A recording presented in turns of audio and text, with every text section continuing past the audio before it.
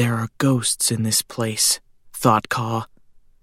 Perhaps not the kind that swooped through empty rooms, banging doors and howling, but sadder spirits. Sorrow lingered here, silent and lost from the memories of the living.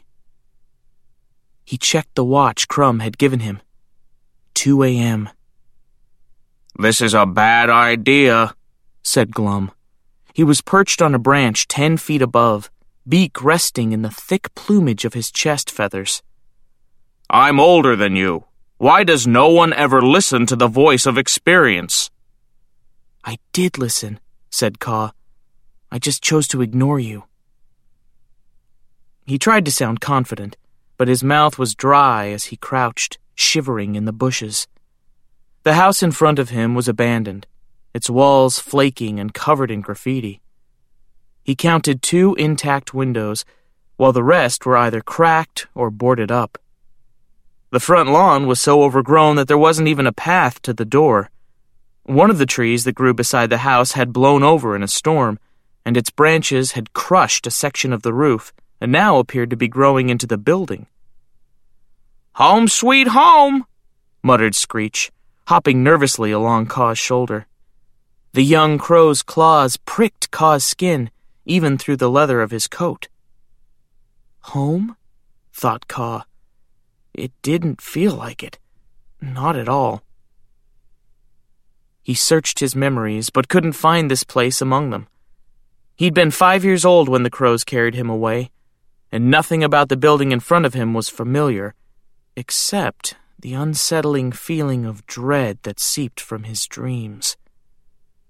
"Not too late to go back to the church, Ka," said Glum. "Crumb was making sweet potato pancakes, wasn't he? Besides, how do we even know this is the right place?" "I just know," said Ka, feeling cold certainty in his gut. A snap of fluttering wings sounded at his back, and a third crow alighted on the ground. Wiry and sleek, she stabbed a slender beak into the earth and prized up a wriggling worm. The slimy creature squirmed and coiled as the crow tossed back her head and gobbled it down.